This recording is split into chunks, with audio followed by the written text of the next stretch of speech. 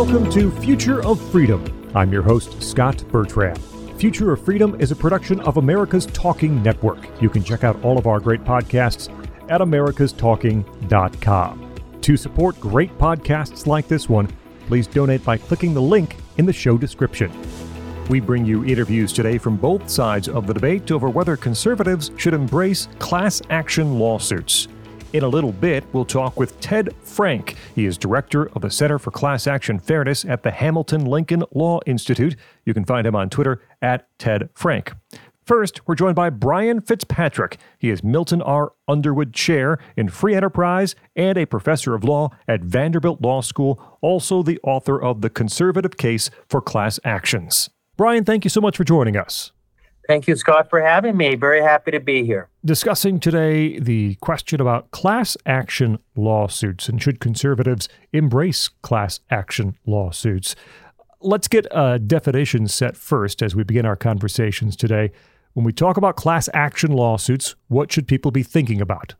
A class action is a very special lawsuit where one person is allowed to sue on behalf of a lot of other people that have suffered the same injury or the same legal violation. And so it's a representative action where someone you don't know is standing in for your legal rights. At some point, you're supposed to get notice that this is going on. And in many of these lawsuits, you get a chance to opt out if you don't like it. But the basic idea is someone is suing on your behalf without necessarily your knowledge at the outset. And it's very likely our listeners, Brian, have either been involved in a class action lawsuit or have received notice of a class action lawsuit, especially so many these days involving privacy matters and Facebook and Google. There are notices heading out all the time. So class action is currently allowed. It's currently law of the land. Without the presence of class action lawsuits, what do you think the consequence would be? Well, my view is that if we didn't have class actions, there'd be a lot more corporate and even governmental wrongdoing, because it's very expensive to file a lawsuit when someone does something wrong to you. And unless you have a lot of damages, you're not going to do it. You're just going to sit there and take whatever wrongful thing has happened to you as like a punch in the gut and move on with your life. And the class action solves this problem of people with small damages who have been the victim of wrongdoing not being able to sue. It solves the problem by letting one person sue for everybody else. And when you aggregate all of these small damages together, it adds up to a pretty big number. And when you have a pretty big number, then it becomes worthwhile for someone to go to court and try to recover damages. And in this particular case, the person that is going to have the incentive to go to court to recover something is not even necessarily that representative that is suing on behalf of everybody else, but it's the representative's lawyer. There's a class action lawyer that'll be willing to take the case because they will invest their time and their money. And if they get a recovery for you and everybody else in the class, they will get a percentage of what they recover, a contingency fee. And that makes it worthwhile. If we didn't have this mechanism that allowed all these small losses to be aggregated into a litigation vehicle that was worthwhile for a lawyer to invest in, then companies would know they could take small amounts of money from us with impunity, and they would do it more often. And governments, too. There's a lot of class actions filed against the government. There's a lot of takings class actions filed against the government. There's some programs being litigated now. There's one before the Supreme Court where states, when you don't pay your property taxes, they auction off your property and they don't give you back whatever excess there is between what the property sold for and what you owed in taxes. Mm-hmm. They keep the excess for themselves. And there's been a bunch of class actions filed against state and local governments for that practice. And so if we didn't have this mechanism, it'd be very hard to hold people accountable for small losses. Let's talk about the current system and how it works. Is there any evidence of an overabundance of class action suits? Is there evidence that the system is being exploited in some way? I haven't seen the evidence. There are about maybe 800 class action settlements every year in the United States of America. That's our best guess on the number of class action settlements. Do we think that there's kind of widespread corporate wrongdoing and government wrongdoing only 700 or 800 times a year in the United States? My intuition is there's probably more wrongdoing going on than the class action has been able to police. And in fact, there was a very interesting study that was done by some economists, I believe at the University of Chicago, of corporate fraud. And they used some interesting changes in the law and to try to figure out how much corporate fraud is out there versus how many times corporations are sued by shareholders for corporate fraud. And they concluded only about 1/3 of the time that corporations lie are they actually sued in these shareholder class actions. And so their view was there's actually probably 3 times as much wrongdoing as there are shareholder class actions. I suspect the same is true for other types of wrongdoing, that we only catch a fraction of the wrongdoing that's going on. And so I just have not seen any good evidence that we have too many class actions. My best guess is we have too few. At the end of these cases, when either a settlement is reached or an award is granted, this is a question people have, which is, do the plaintiffs here really benefit, or is it the lawyers who actually benefit from these awards? This is a good question, and this is probably the weakest point in the class action armor, if you will, is what happens to the money after these settlements are agreed to? And the lawyer is going to get, on average, 25% of whatever they recover for the class. And so if you have, the average case settles for around $5 million, so the lawyer is going to get 25% of that. And so you're looking at $1.25 million going to the lawyer. What happens to the other monies? Well, they usually try to distribute the monies to class members. But that usually requires some kind of what we call claim process, where class members have to do something to say, yes, you can send me this money at this address or what have you. Usually that's online these days, but in the olden days, you used to fill out a paper form and send it in the mail. So only about 9% of class members actually go through the claim process in a consumer class action. So that means 91% of class members aren't getting anything in the typical consumer case, for example. So that's not good. Now, that doesn't mean that the $3.75 million that doesn't go to the lawyer ends up, somehow getting taken by the lawyer anyway. Usually what we do is we divide the $3.75 million up among the 9% of people who filed the claim. So the money still goes to class members, just a small fraction of class members. Sometimes defendants don't like it if class members would get more money from a settlement that does that than they were injured. Mm-hmm. The defendants insist on capping what each class member can get at what they were injured. And there's sometimes leftover money then, and that usually goes to charity. And that's controversial because sometimes, the lawyers don't pick the best charities. They pick charities that they're involved in, and I understand that objection. But the bottom line is it doesn't all go to the lawyer. The lawyer gets 25%, 75% goes to a small percentage of class members or to charity. But the most important point of all in all of this is it doesn't go back to the defendant. And class members benefit indirectly, even when they don't get money, when defendants have to pay when they do wrongdoing, because there's something that we refer to as deterrence that class actions generate.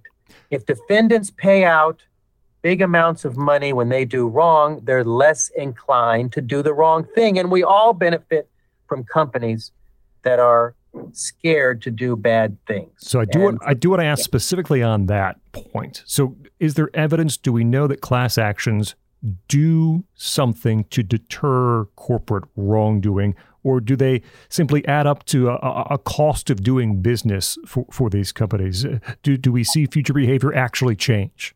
This is a great question, Scott. And there were some doubts about this out there when I wrote my book, The Conservative Case for Class Actions. And so I devoted an entire chapter 8 of the book, to this question: do class actions deter wrongdoing? And there's two ways in which we have very good data that class actions do deter wrongdoing. So one type of deterrence is called specific deterrence. And this happens when a company is sued and they change their behavior after the fact.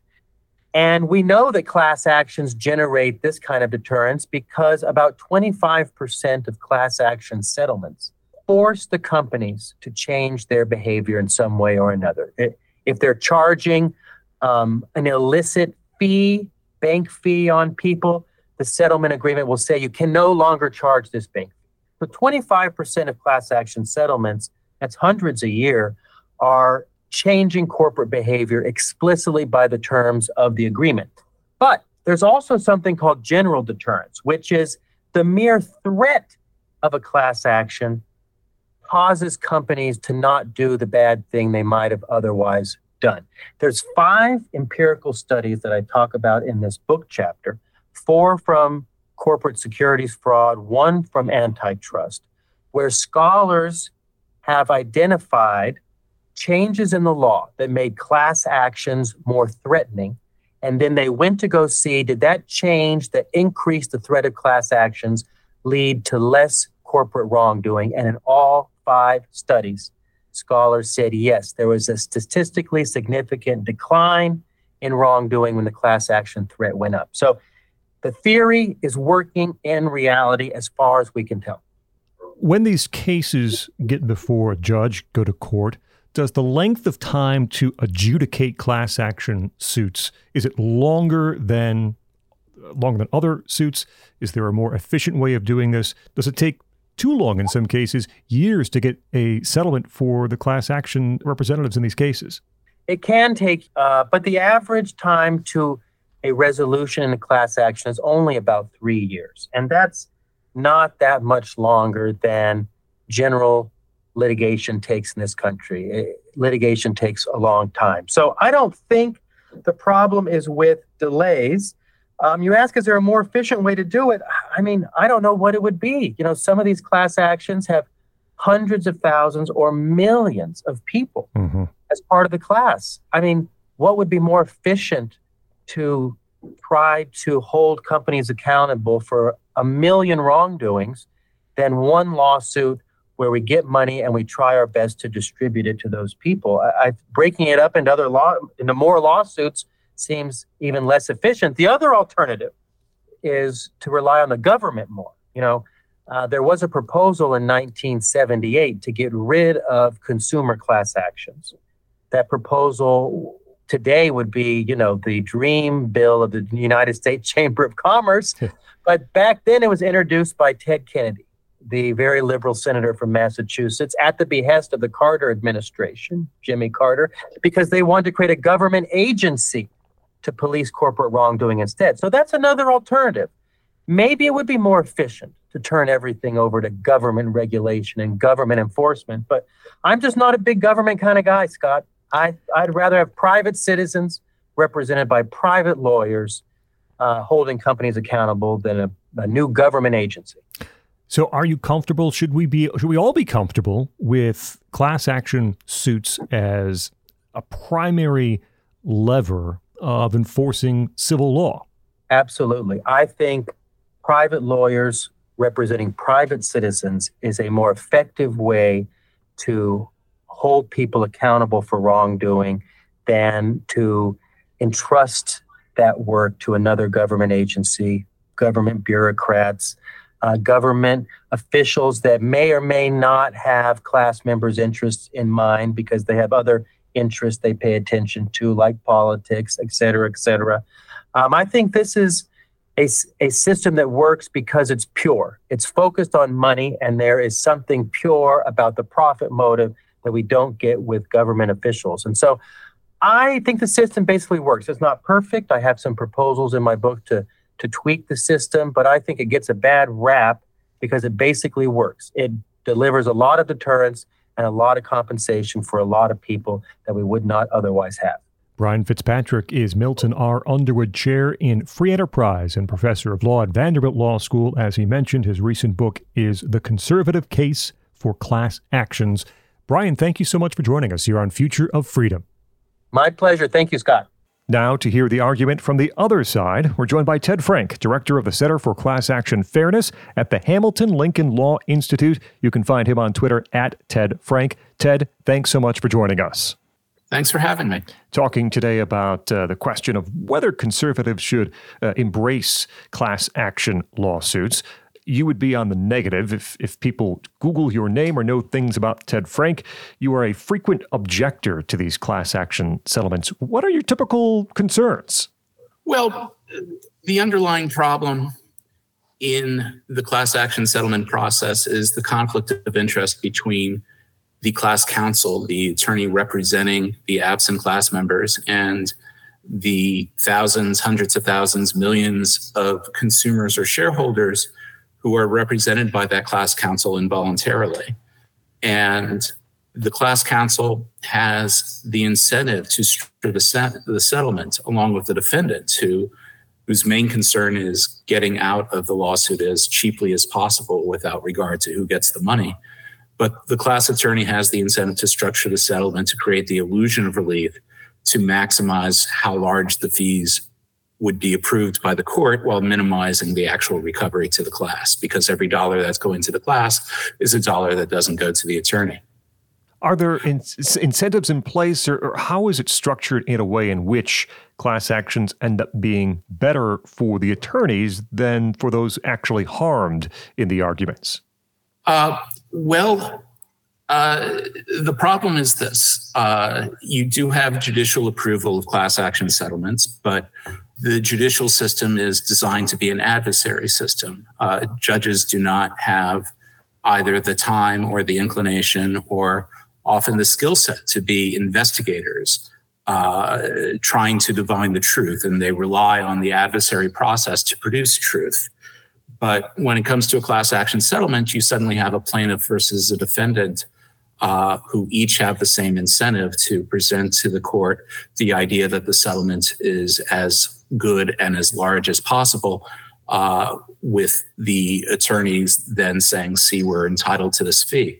So they will go to the court and they say, we have a $15 million settlement here because we've made $15 million available to the class, but both the class counsel and the defendant know that they've structured a claims process whereby if class members don't file claims, they won't get any money, and then have throttled either the notice or the difficulty of making a claim such that over 99% of the class won't make claims, and the real cost to the defendant will be $1 or $2 million. So, for example, we had a settlement over Wesson oil labeling, and the attorneys came in and they said, well, we made tens of millions of dollars available to the class. Plus we got this injunction, and our expert says the injunction's worth $20 million. So therefore our $7 million fee is reasonable. And we objected and we said, wait a second, the class is only getting less than $1 million because nobody made a claim. And then on top of that, the injunction doesn't actually require the defendant to do anything and is economically worthless to class members, much less the class members who were allegedly previously injured by the allegedly defective labeling. The district court was still inclined to approve the settlement because, well, this litigation had gone on for several years and he wanted to get a case off of his docket. Fortunately, we got the Ninth Circuit to reverse that. But If we had not shown up, that settlement would have been rubber stamped. If we had not appealed, the attorneys still would have gotten their $7 million, with the class getting less than a seventh of that. And we're the only ones doing this. It's not profitable for class members with a $5 claim, just as it's not profitable for them to bring the litigation in the first place. And that's why we have class actions. It's not profitable for them to monitor what their attorneys are doing, especially when the attorneys are hiding the ball and not telling the court what the real value of the settlement is. The class members are no better situated to determine that than a judge is. So without people with experience seeing through the abuses of the class action system, you get settlements like that, and the vast majority of them will get approved without any real objection. I'd like to correct something you said at the beginning of the program, where you said I'm an opponent of class actions. I am not an opponent of class actions. I'm an opponent of class action abuse. And we have a system where class actions do get abused. And I think Brian Fitzpatrick would actually agree with that. And if when we actually debate face to face, we end up on agreeing on a lot, where Brian Fitzpatrick says, yes, this is a real problem of class actions. And yes, this whole class of class actions that accounts for 90% of the money paid out in class actions is a problem and shouldn't happen. And by the end of the day, Brian Fitzpatrick has rejected almost everything that the current class action system is.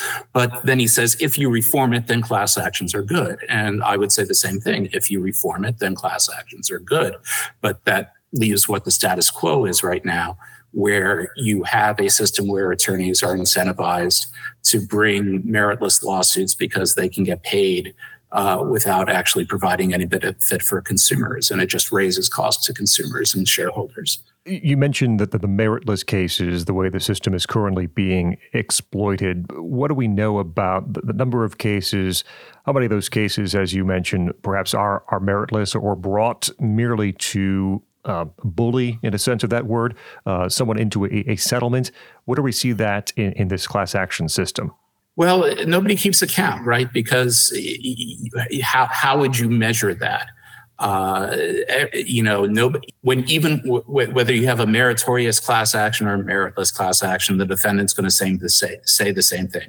We don't admit liability. We're paying to get rid of the litigation. You can sort of sense it by the magnitude of the settlement, how quickly a case settles, whether the attorneys are walking away with $2 million or $30 million.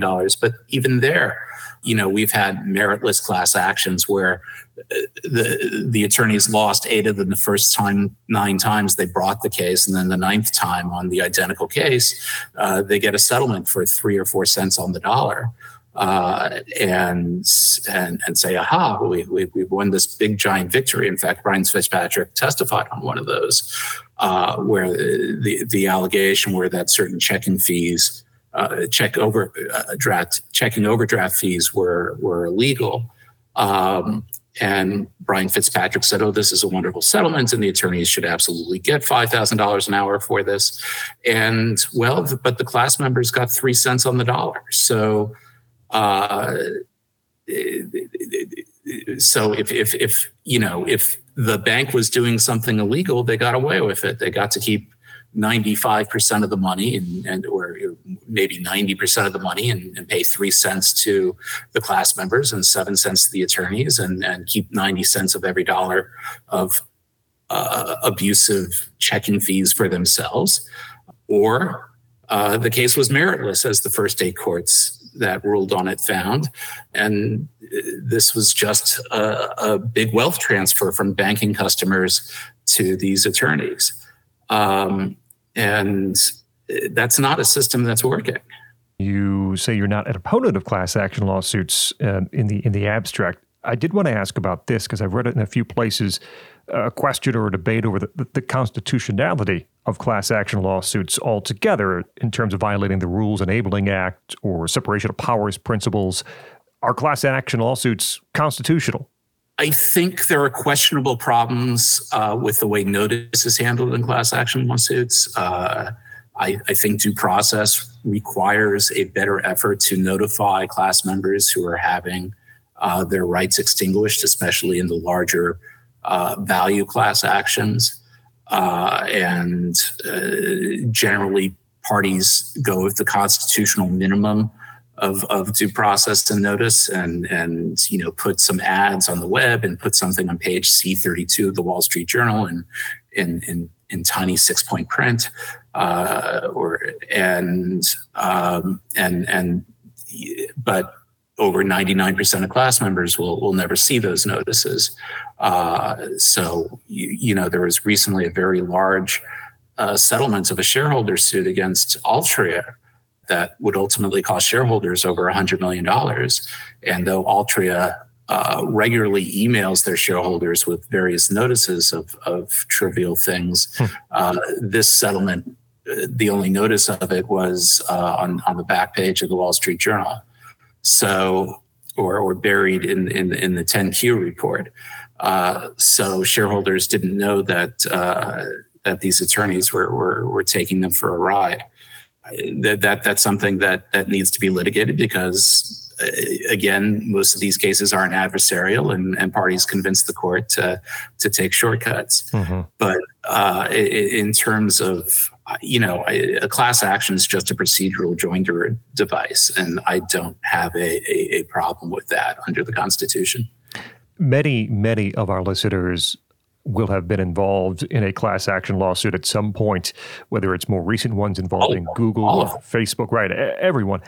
Is there a way to make them better informed about the problems that you claim are with these lawsuits, meaning the amount of the settlements that are going to attorneys? Everyone gets a check in the end or a deposit in the end, and there's a feeling of, at least I got something out of this.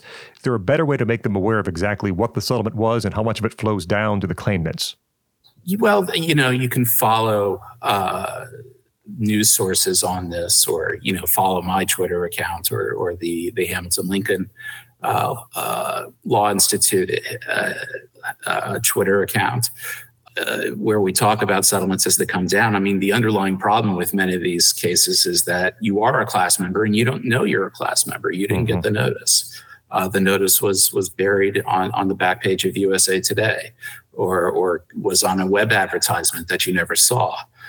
So if you don't know that there's a class action suit and that attorneys are making millions of dollars off of your putative claim, you don't know there's a problem. Even if you do get the notice doesn't tell you, because the notice will just tell you that there's a settlement and that you can make a claim. If you jump through the hoops of making a claim for a few dollars, you can get your few dollars. Very few settlements, some do, but very few settlements directly pay class members without the class members taking an affirmative step first to get money in their pockets. But unless you know what to look for in those notices or in the underlying court documents where the facts are buried, you don't know whether you're being treated fairly. And we could probably create a resource if there is a demand for it, where we just sort of let people know, hey, this settlement is out there. Here's how you make a claim, and here's we think it's unfair and you should object, or we think it's not too unfair and we're not going to bother to object, but you could object if you wanted to. But the problem we have is that there are many, many more unfair class action settlements than we have attorneys that can deal with them. We are, we're a shoestring organization spending barely over $1 million a year. And we do a lot with that. We win tens of millions of dollars for consumers with that $1 million a year, but we could do so much, much more if we were larger, if we had more attorneys, if we had more resources. So it's not worth it to us to go out and do these educational campaigns, because one, we don't have the money to do it, but two, even if we did tell consumers about more abusive class actions, we already have more objections that we could bring than we have time to bring them. If we leave aside the monetary aspect for a second, and feel free to tell me we shouldn't do that at all, but Is there a positive outcome to these class action suits in that do they help to deter corporate wrongdoing? Do they force corporations to refine their activities? Do they help to enforce civil law outside of additional government action? Are there actually good ends to some of these class action lawsuits? There isn't very good evidence of that because we already have a very active government that enforces the law. And often the class action is just piggybacking off of existing market pressures, existing regulatory pressures, existing government enforcement pressures. There is plenty of deterrent aspects to corporations ripping off consumers. People can go to jail for that. They can go to jail for violating the antitrust laws. So a lot of these are shakedowns where somebody has a novel theory of law breaking or a plausible claim that has a 5 to 10% chance of succeeding and or fooling a jury. And that's enough to settle because litigation is expensive. If the case is meritorious, the government's probably already on top of that and already insisting on reimbursement. So, Brian absolutely argues for the deterrent value, but when the good companies are sued just as often as the bad companies, that eliminates the real deterrent value because you're going to get sued whether you do good or whether you do bad. So there's no incentive to do good. The idea would be that if you do bad, you'll get sued, but if you do good, you're going to get sued anyway. So that's not the marginal incentive to be deterred. The incentive is to treat your customers fairly in the marketplace if you want repeat customers. Ted Frank is director of the Center for Class Action Fairness at the Hamilton Lincoln Law Institute. Ted, thank you so much for joining us here today on Future of Freedom. Thank you. Thank you for having me. We thank both our guests for joining us today. Brian Fitzpatrick is Milton R. Underwood Chair in Free Enterprise and Professor of Law at Vanderbilt Law School. He's the author of The Conservative Case for Class Actions. Ted Frank, Director of the Center for Class Action Fairness at the Hamilton Lincoln Law Institute. And you can find him on Twitter or X at Ted Frank. For more episodes of the Future of Freedom podcast and other fine podcasts from America's Talking Network, check out americastalking.com or wherever you find your podcasts. Thank you for listening to Future of Freedom, presented by America's Talking Network.